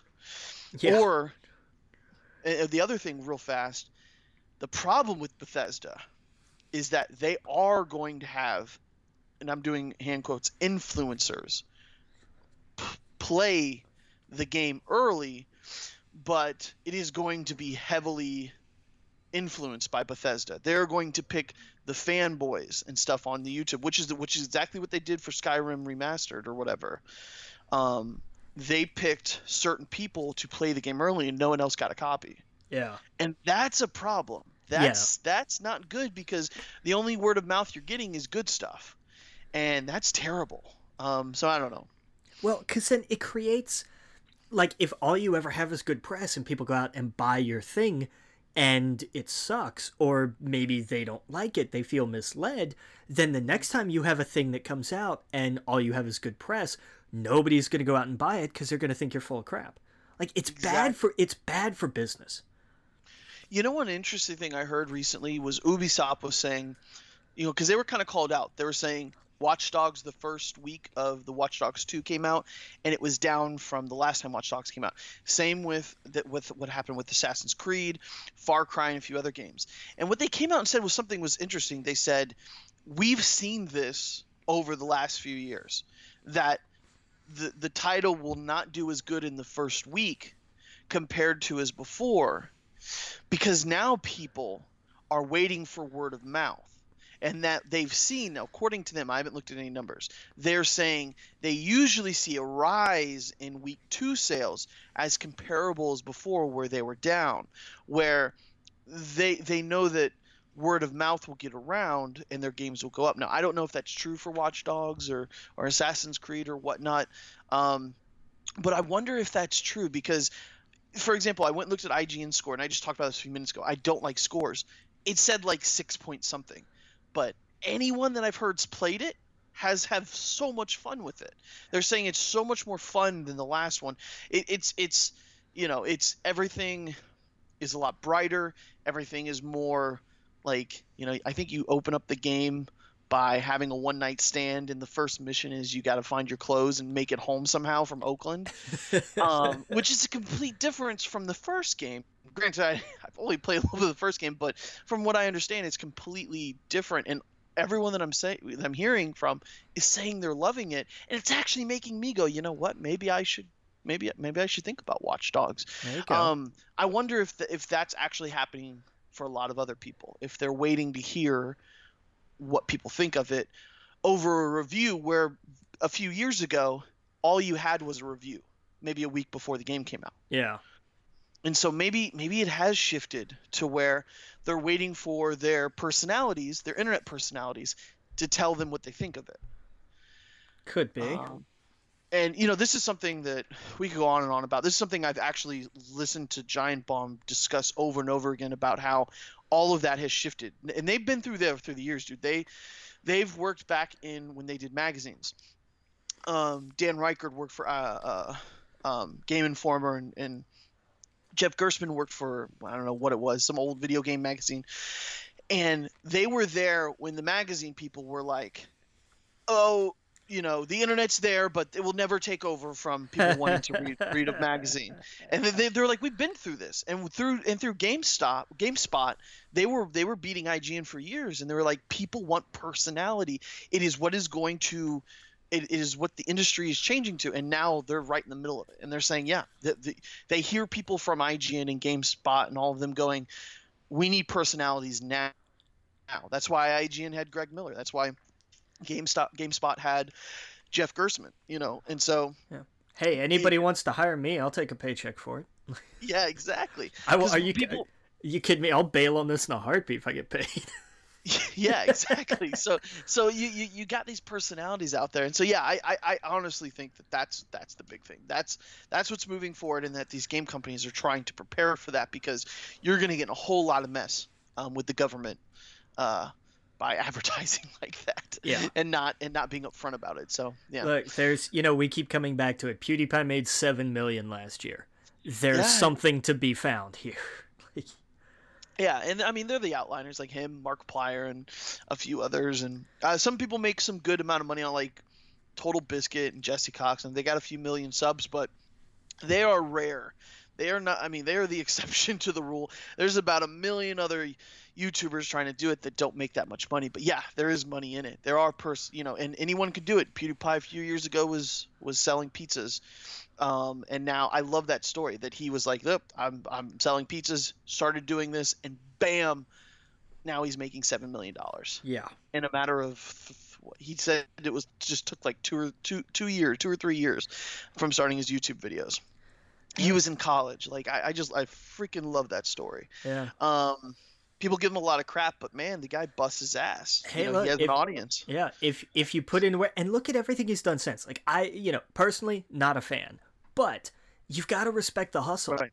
Then he puts in the work. Oh yeah, you got to give it to him. Like, oh yeah, absolutely. I watch his videos when it goes around, all the news outlets where it's like PewDiePie drops a real video. I'm like, oh yes, okay, because he gets real for a second. It's like we're not his audience, because his audience is really young. Yeah. But yeah, he's a smart guy, super smart guy. That's why I go more towards like Total Biscuit. He's the old PC head, and Jesse Cox, because he's just fucking hysterical. You would love Jesse Cox. That whole group, I gear towards. But anyway, getting sidetracked here. It sucks. We have the Xbox games for gold, but we don't have the PlayStation ones. They always do it later in the week. They do it tomorrow. They'll drop it tomorrow. I guarantee you. Yeah, and it will be bad, even though Xbox one's really good. Xbox Games for Gold announced the Sleeping Dogs Definitive Edition December 1st through the 31st for Xbox One. Well, and go get that. Yeah, that already came out for PlayStation. Yep, yeah. That's a really good one, so go get that. Outlast December 16th through January 15th, Xbox One. Okay. Outland December 1st through 15th, Xbox 360 and Xbox One. Burnout Paradise, December 16th through 31st, Xbox 360 and Xbox One. Okay. The Paradise, look, I didn't like it because it's not a Burnout game. I don't care what anybody tries to tell me, but it's huge. There's so much to do with that. To get that for free, yeah, I'll take that. Yeah. Well, there you go. What do you think? What do you think PlayStation's going to have? I don't know. I hope that the Christmas presents are good. Like I hope that they're not stocking stuffers this year, but that they're big enough to go under the tree. Oh yeah, no, I do too. I really do. Yeah, I'm surprised like Elder Scrolls Online hasn't gone free once for a month. It's already down to $10. Like that seems like kind of the perfect game to do it. Yeah, no, I wonder what. I don't know. I don't even. I hope it's something big, like within the last 6 months. AAA? Like, yeah. Like, just something, I don't know. Do something ridiculous. Give us, like, Uncharted 4 for free. Oh, no, they won't do that. What about Overwatch? I could see Overwatch being huge. Yeah, maybe. I'm thinking maybe just, like, a little bit older. Like, go back. I don't know. What came out? Because my timeline with games is always screwy. So, like, what came out earlier this year? That's what I'd need to look at, like a list of like, oh, here's the stuff that came out, like what came out in the first like quarter, basically. Right. Yeah. Did you see the nominees for the Video Game Awards came out? No, I saw that's going to be on the first, but I didn't see. Excuse me, I Yes. didn't see nominees. Um, Nominee for Game of the Year is Doom, Okay. Inside, Okay. Overwatch, Okay. Titanfall 2, Eh. Uncharted 4. I Did you okay. play on? Did you play Titanfall 2? I played a little bit. I I snagged loved it it. from I thought it was Redbox and good. I got it. It was. I'll give it this. It was better than the first one. Did you beat the story? No, not even close.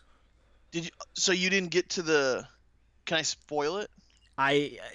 Yeah, like I'm not going to be picking up it again anytime soon. But Oh my God! If okay, so spoilers for the next minute or two about Titanfall 2 story. Did you get to the part where you time travel? no, Oh if I, my dude, God! You if didn't play the game. You got. Oh my God! That's the best. Some of the best mechanics I've ever played in a first-person shooter. That's where it opens up, where okay, you're traveling back and forth between time, and you feel so fucking powerful. Oh my God! It's so cool. That's where the game actually opens up. okay. Well, The that first the nice. first few hours are all tutorial. Yeah, like that was kind of about as far as I got because I had it for because with my work schedule, like I had it for a night. You should red box it when you get a chance, sometime down the road. Whenever there's a lull in games, yeah, Yeah. definitely revisit that and just play through the Okay. campaign. Cool. Yeah. Um, yeah, I loved it. I think that's why it's now gotten that moment. That's why it got Game of the Year. I think because it's really cool. I know other games do that. Like I think Dishonored 2 does that, and like it jumps back and forth. But man, that mechanic was so fucking cool. But I don't know. I see this going for Overwatch or Uncharted Or for Game of the Year. inside. Well, yeah, the little indie darling. Yeah. Yeah, you're right. I want Overwatch to win because I had the most fun with that this year. Yeah, I don't know. That's hard. Inside, I thought was great. I think it was a little. I don't want to say overrated because that sounds like cruel or whatever. That sounds negative. I wasn't as into it as everyone else was. I loved the game. I thought it was great, but I didn't think it was game of the year. Like I Yeah. put way more hours into Overwatch and had way more fun with it. Same with Uncharted. Like man, some of the moment with the video game at the beginning, like Yeah. stuff like that was really cool. I loved Uncharted because it told the story. Like Yeah. by the end of Uncharted, you have told that story, and I the way they did it, the writing on that is so damn smart. Oh Like yeah. that Well, here was I'll what I go. loved. I'll go through uh the nominees real fast. The second category is best studio game direction, which is kind of repetitive. Blizzard for Overwatch, Dice for Battlefield 1, ID Software for Doom, Naughty Dog for Uncharted 4, Respawn for Titanfall 2. So the only difference there is the Dice for Battlefield 1 Right. swapped Well, out it's for. yeah. I mean, it's difference between the game was great or the studio did a great job. That could swing a little. Like I could see id getting that, for instance. Yeah. Oh yeah. Yeah. Definitely. Best narrative: Firewatch, Inside, Mafia 3, Oxenfree, Uncharted 4, Thief's End. Uncharted 4. Although Mafia could pick that up because that had a pretty good story too. Yeah, yeah. I think Uncharted will take that one. Yeah. Best art direction: um, Abzu, Firewatch, Inside, Overwatch, Uncharted 4. Ah, Firewatch. I would have said that months ago, but maybe Inside. Inside or Overwatch is really cool too for its art design. True. But Inside, I think we'll take that one just because that is an artsy fartsy indie darling. Yeah. Um, Well, so was Firewatch though. so was Firewatch, but it looked better in trailers than when I started playing it. It did look cool playing it, but Yeah. I Yeah. don't know. Fair enough. Fair Um, enough. Best music sound design: Battlefield 1, Doom, Inside, Res Infinite, Thumper. Now wait, My they've what's the category again? best music sound design. Oh, so they lumped like basically all the audio into one category. That sucks. Yeah. If everyone voting played all of these games, it would be without a doubt Thumper. Really? Oh, by far. Have you? Oh, okay. So the Thumper VR, you haven't played it? It No. is so fucking cool. It's what do you call it? A beat. Like you have to press a button to do um, it's hard to explain. You're like a, what do you call it? The like Egyptian beetle. What is that? Scrab or whatever. The scarab. Okay, yeah. Scarab. Yeah, you're going down the middle of the thing, and the thing in front of you, it looks like a bad guy from like from Samurai Jack is in front of you, spitting out this rainbow road that you're on. Okay. And anytime there's certain things that you have to press on the controller when they come by you, kind of like Guitar Hero, and the beetle flaps its wings or it presses down, it sends something back. It's fantastic, but the music design to that beat, it is one of those beat type of games, is phenomenal. Nice. Really good. Yeah. Res Infinite's really cool. It's like an 80s soundtrack. Like, Yeah. I think if people played all of them, it would go to Thumper. Maybe Res Infinite. Doom's cool too. The soundtrack to Doom is fucking fantastic. Yeah, it is. Best performance. Alex Hernandez as Lincoln Clay, Mafia 3, which was fantastic. Yeah. Was it Sissy Jones as Delilah, Firewatch. Okay. Emily Rose as Elena, Uncharted 4. Nolan North as Nathan Drake, Uncharted 4. Rich Somer as Henry, Firewatch. Troy Baker as Sam, Drake, Uncharted. Here's an interesting thing about this category. Regardless of who wins, I don't think anybody shows up to collect that award. Nolan North would. Not with the strike. Oh yeah, that's true. Yeah, SAG-AFTRA is still on strike. Yeah, I think Nolan North could get that. Nolan North. That was what's the guy? Troy Baker. When he got an award or gave a speech somewhere or something, and he said, "Somebody, this is my favorite thing I think I've ever heard." Somebody asked him, "How do I break it? How do I get to be a voiceover actor for video games?" And he said there's 2 steps. 1, spend the money, get a really good microphone. Step 2, wait for Nolan North and I to die. Yeah, it's like, that's it. That's perfect. Oh yeah. Yeah, no, seriously. There's a Games for Impact award, which is for thought-provoking games, which with a profound pro-social meaning or message, which is 1979 Revolution. Okay. Block Hood. Okay. Orwell. Okay. Sea Hero Quest. Okay. That Dragon Cancer. Okay. I gotta go with the Cancer one because that seems. I've heard of some of these, but I've never played any of them. I've only heard of That Dragon Cancer, and it's about someone created the video game because I believe their child had cancer, so that was the only way for them to kind of express how they were feeling. Yeah. And that's the only one I've ever heard of out of all these. Yeah. So yeah, the best independent game, Firewatch, Hyper Light Drifter, which I want to play, Inside, Stardew Valley. Yes, that's such a good game. It's such a good game, and The Witness is fantastic. Oh man, I don't know. Inside's gonna win it. Yeah, but that's gonna be close between that and The Witness. Yeah. Oh man, but Stardew Valley.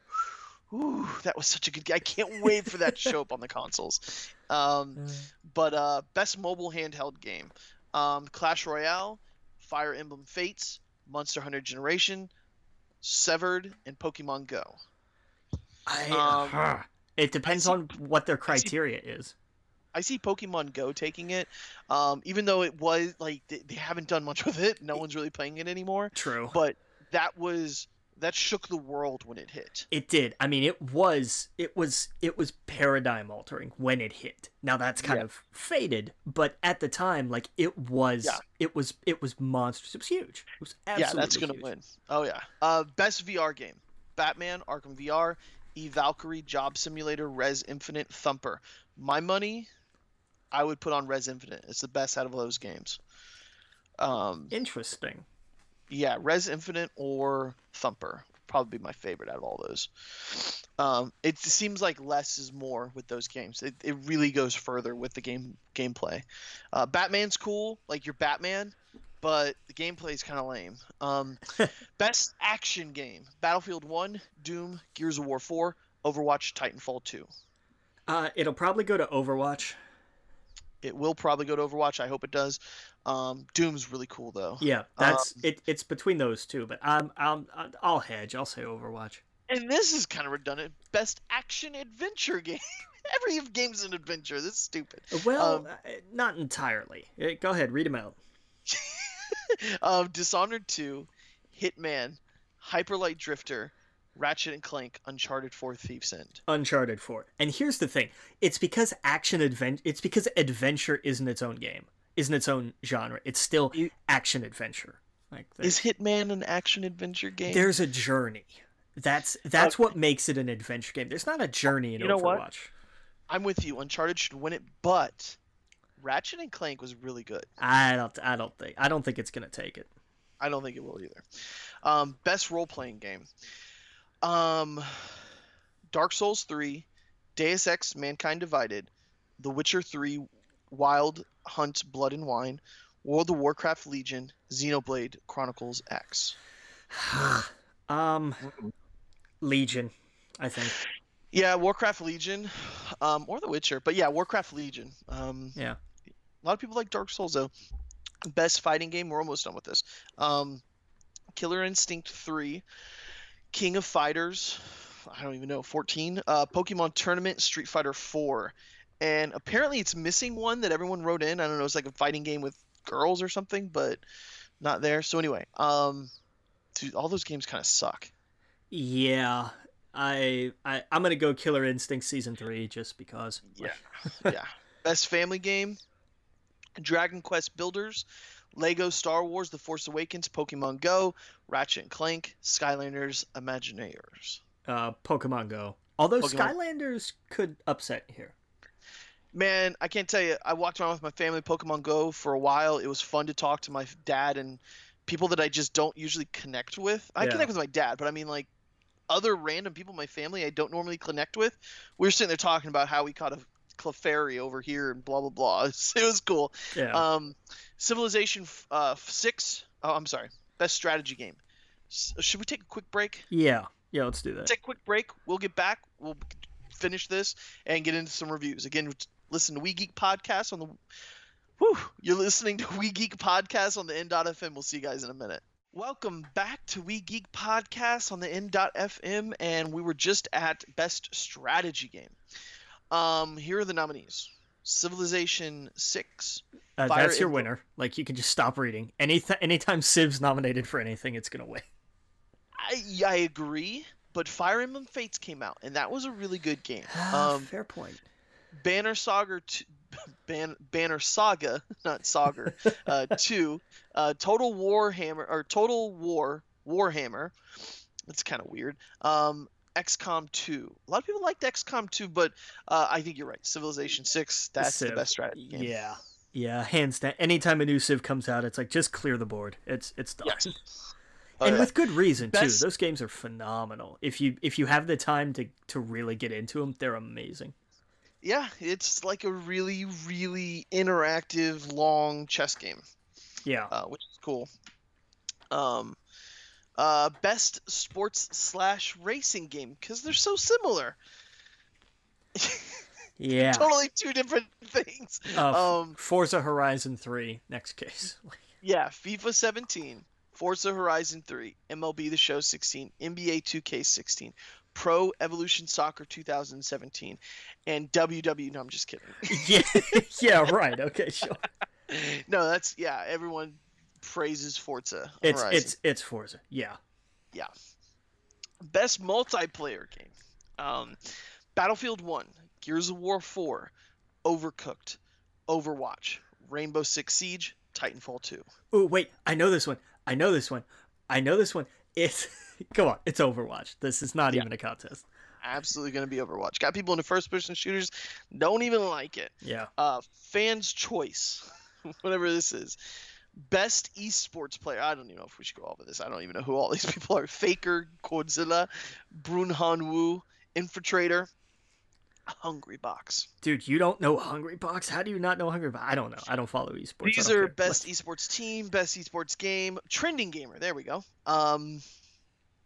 Angry Joe Show, Boogie2988, Daniel Dwyer, who I mentioned earlier, who, by the way, we got to talk about him because real fast side thing, Daniel Dwyer broke off of GameSpot. Now he was always in the Giant Bomb podcast, and he still pops in. He's doing long form journalism for the video game industry because no one does it, where he is going to take a month to create a documentary about the Nintendo 64 or its influence. Nice. Or just random news events that are small or big, and he's going to make documentaries about them and release like one a month. Sometimes taking longer. I think that's so cool because no one else is doing that. Excellent. Bless this guy. Like he's doing the, because like cable news channels have so many of these where it's like, here's a thing and here's an hour documentary on it. They have tons of them. Yes, the video game industry needs this. Absolutely. Yes. His YouTube channel is called NoClip, NoClip. His Patreon, Daniel Dwyer, just Google his name, Daniel Dwyer Patreon, is creating video game documentaries. And so far, so good. He's got more than he needs every month that he makes it or whatever. I think I don't know what the latest documentary he did. But anyway, go check him out. It's super important that people are doing things like that. I fully support him. Okay, so yes, Angry Joe Show, Boogie2988, Daniel Dwyer, Jack Sprite, something or another, and Lyric. And I don't know the last two. I've heard of Lyric. I think he's been on the oh man, my mind just went blank here. Total Biscuit Show. But I would vote for Boogie or Danny. Okay. Because I like Boogie. I like his message. He's super positive. He's always, he talks a lot about video game stuff, but he also talks a lot about bullying and, just his constant struggle with his weight and everything else. Like, I really admire the guy. And, just for years, he's been given the shaft and he's just been shit on by people and his family and everything else. And it's, he'll sit there and he'll spend an hour opening up Pokemon cards and just talking with his fans. And he'll do his skits and stuff like that. Everyone knows him from Francis, his character. But he's a super fucking cool dude. That's some guy that I would go and play like Magic the Gathering. I don't even play Magic the Gathering with because he seems so down to earth and so real. Nice. And he's always got a positive message. He's always getting money for charity for people. And anyway, he's a really cool guy. Same with Daniel Dwyer. Daniel Dwyer is super legit. Like I said, all the stuff that he's doing now with his documentaries, those would be the two people. Angry Joe I like. Angry Joe also does long form stuff, but it's like reviews. He'll sit there and talk for an hour about how much he hated Batman vs Superman and stuff. So it's not really the same. So my money would be on Boogie or Danny. Best fan creation, I don't know if we're gonna know this. Brutal Doom 64, Endrawl I don't know. Best anticipated game. Come on, that's just bullshit. That's not a real thing. I hate this. Right. I hate this category. I really do, man. Well, to be fair, it is fan driven for these. So this is basically you voting on Twitter. So hey, whatever. This cast your vote. Actually, not on Twitter, but their website. God of War, Horizon Zero Dawn, Mass Effect, Red Dead Redemption, The Legend of Zelda. My money that would win this is The Legend of Zelda. I don't know, man. God of War looked pretty cool. God of War looked amazing, but I don't know. See? Legend of Zelda looks fucking fantastic, though. And look, there's a lot of rumblings about Mass Effect Andromeda. Like I don't know. I'm genuinely curious about this category this time because that's not a bad list. No, it's not at all. I mean, I'm excited about all those games. Usually it's like here's a game, and here's Halo. Take your pick. Right. It's like, oh, I've never heard of these others. So yeah. Right. Yeah, no, the next few years are going to be great. Yeah. All right, so those are the lists for the game show. Yeah, I mean, that's why last year Greg Miller won Influence of the Year. He did that really cool fucking speech. That was so awesome. I love that. If anybody hasn't listened to that or seen that, go watch. It's on YouTube. Go watch it. It's fantastic. It really is. Danny O'Dwyer is on. Kind of Funny does every Tuesday. They release a podcast called "P.S. I Love You XOXO," and Danny O'Dwyer and Greg Miller actually are on. Greg Collins out, so he brought on Danny O'Dwyer, and they talk about it. He's like, "Dude, look, whoever wins, you just ruined it for them. Because there's no way we could compete with that." And he's like, I forgot what he said. He's like, dude, you could do it. I know Boogie could do it. Like, don't worry about it. He goes, if Boogie gets up there, everyone's crying. Like, you know that's gonna happen. So, but yeah. So I don't know. Should be a good show though. Okay, let's get back into some video game news and we talk about reviews. PlayStation Showcase conference to take place at PSX and on December 3rd at 10 a.m. Post Standard Time. We got some Zelda news. Breath of the Wild game apparently not going to make launch due to localization. Well, fuck that. That sucks. Yeah, they're saying we're probably going to get the new Mario instead, which is fine. That works. That's fine, but man, I would fucking... That Zelda's the one I want. Yeah. But yeah, Mario, of course. Don't know if we talked about it last week, but the game is $10 on iOS in December, right? Oh yeah, the Super Mario Run or whatever it is, yeah. Yeah, so that'd be cool for a week. Yeah. Persona 5 game delayed until April 4th, 2017. Yeah, it was supposed to be a Valentine's Day release, I think. Yeah. And it got bumped again. That game's been delayed so many times. Man, see, that's one of my most anticipated games. Yeah. I can't wait for it. I wish... Oh, dude, wait a second. When is Switch come out? Next, March. In March. Oh, man, if Persona 5 is on Switch... Holy shit. Dude, I would absolutely pick it up on Switch. Don't even joke, man. Are you kidding? That would do it for a lot of people. Oh, yeah, because, I mean, a lot of people played Persona. I mean, a lot of people played it on PlayStation, PS, I think, 1 or 2 or whatever. Yeah. But a lot of people played it on Vita. That was the one game that if you bought a Vita, people said, go get Persona. Like, that is the one game to play. And so, yeah, man, if that was on the Switch, fuck. That'd be awesome. And they could totally do it. Nintendo releases Persona games on the 3DS, so... Well, Persona was a franchise that started with Nintendo. Shin Megami Tensei was an SNES title. Exactly. So, man, yeah, I really hope it's not announced for Switch yet, but nothing is. So, yeah, really.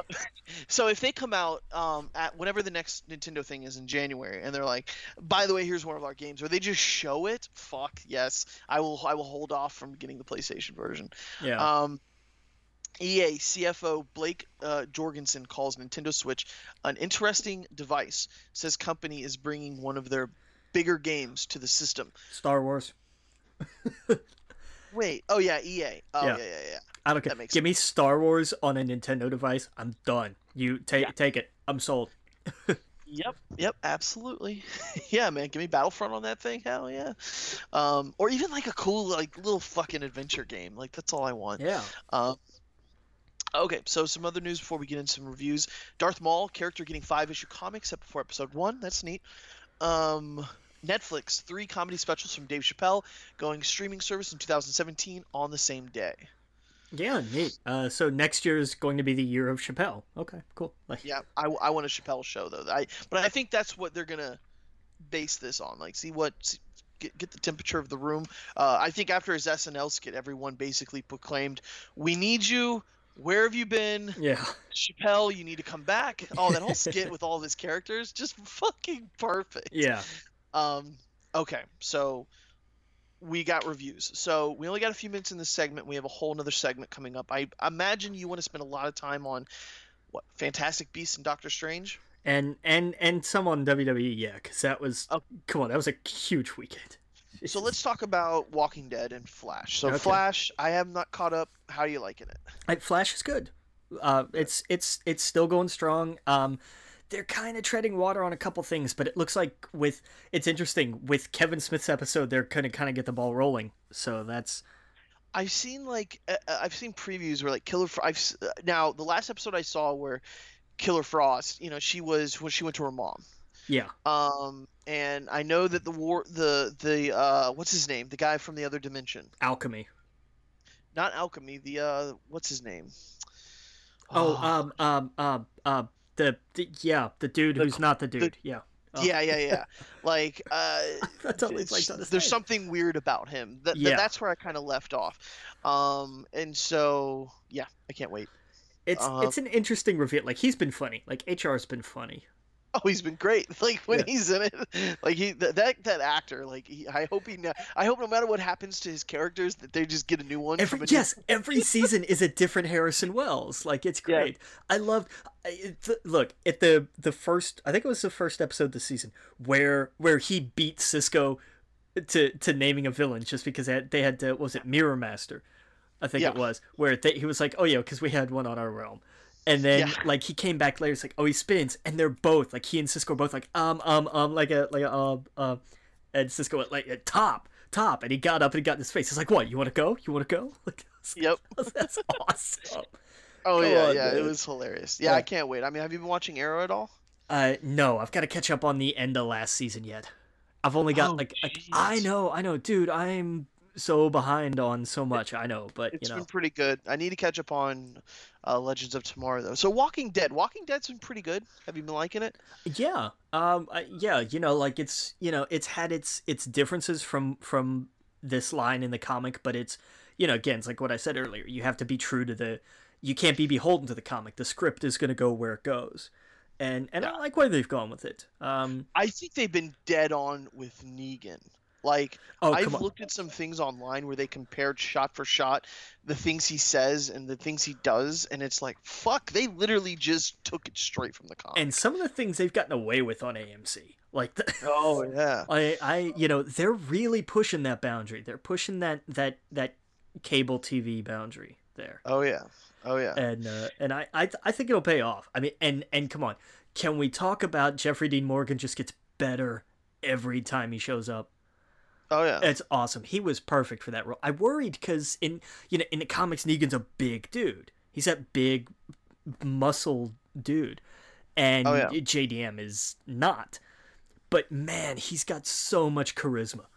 Like he Yeah. just, every scene he's in is just all him. It's Mhm. awesome. Oh yeah. Absolutely. I saw that I guess The Walking Dead is being investigated in England about the opening scene of the first episode. Oh, boo freaking who. Yeah, I guess it says media regulators received a barrage of complaints from the British viewers. Of course Um, they did. Yeah. Yeah. Shut up and Look, drink if it your made tea. the air, I don't know why it would even be a big deal. That's something that your people should have watched beforehand. Yeah, and I don't know. Have they watched British TV? They can say things on British TV that we can on the British owned British TV, by the way, because the BBC is government owned. At least I'm pretty sure it still is. And they can get away with a lot more, at least language wise for sure, Well, than we can. That's the big difference between them and us, I think, is that we can get away way more with violence than we can with nudity. But over there, you can be naked. They can get away with saying a lot more than we can. yeah. So it's this weird thing where like it's okay to show if your 13-year-old is sitting there watching someone getting their head bashed in, but God forbid a nipple flies out and a titty's shown. Yeah. It's so weird. It's so we're the backwards one, I think, because yeah, that shit was violent, But come on, it's season 7 of The Walking Dead. You're either in or out at this point. Like Right. you Are either there for the violence or not. Yeah, you've are you already really made a decision. surprised by now? Yeah. No one's stumbling across this at 10 o'clock at night, Right. But anyway, we're gonna take a quick break, get back and talk about movies and WWE. Again, you're listening to We Geek Podcast on the N.FM. We'll see you guys all in a minute. Welcome back to We Geek Podcast on the N.FM, and let's close it out with, what do you want to talk about first, wrestling or the movies? Let's do Doctor Strange. Okay, what'd you think? I loved it. I Yeah? thoroughly enjoyed it. But I had one problem. And I What? had one very large problem. What? Did the music sound familiar to you?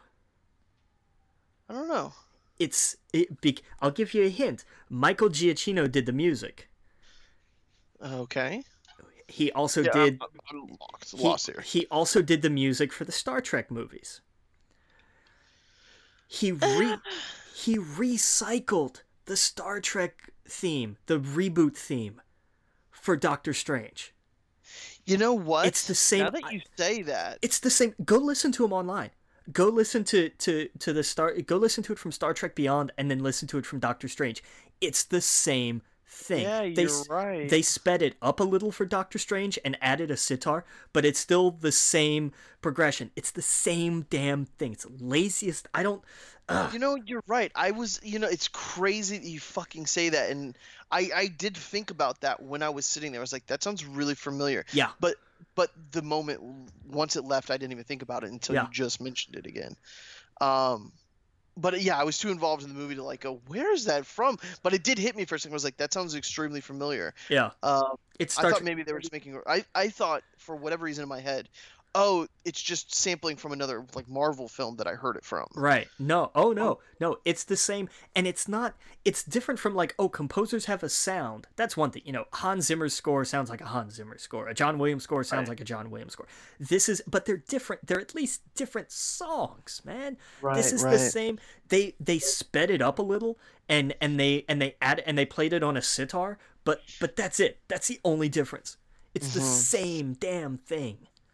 Yeah. And that made me nuts. Like, I don't know, like, why? Why could you not create something new for this movie?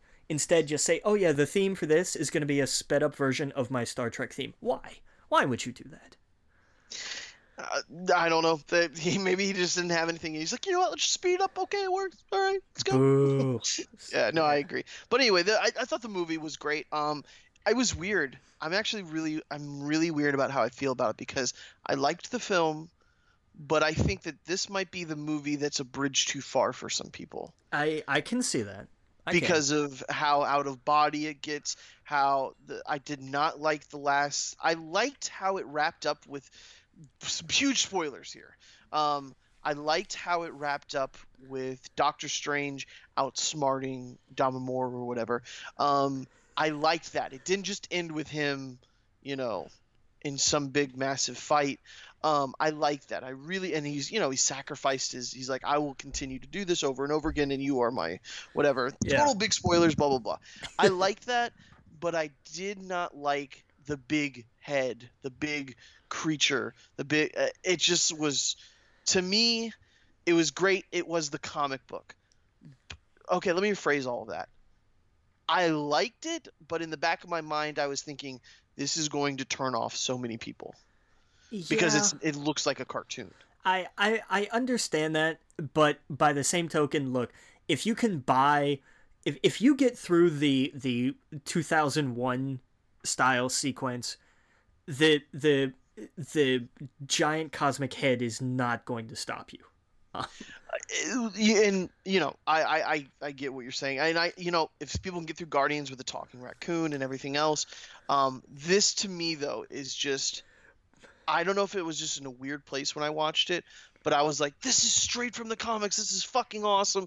When she touches his third eye and stuff like that, and he goes through time, and I was like, this is like being an EDC. Like it was just, when he makes the LSD reference, I'm like, yep, that's exactly what he's doing, and it's perfect, and it's great, and it's what Steve Ditko. It's all of that shit. Yeah. It's fantastic. I think the things I didn't like about it was the origin. I didn't like that it was an origin film, but I knew that it had to be. Yeah. I loved the film, and I know I'm sounding negative about it. I loved the film. I'm more excited about seeing him mix it up with other Avengers. Yeah, seeing him on a team, and that was great. The mid-credits setup scene, like that was fantastic. Right. Yes, exactly. I'm more excited about seeing him suddenly save the day, about him taking them into his Sanctum Sanctora. I could never be in these films because I can't pronounce shit to begin with. So the shit that they say, I that's what I'm more excited about. I'm more excited about him being such a powerful player in the Marvel Universe, about being, and all of this took place way before a lot of the other films. Yeah, that's what they said, but I mean, the cars were all current.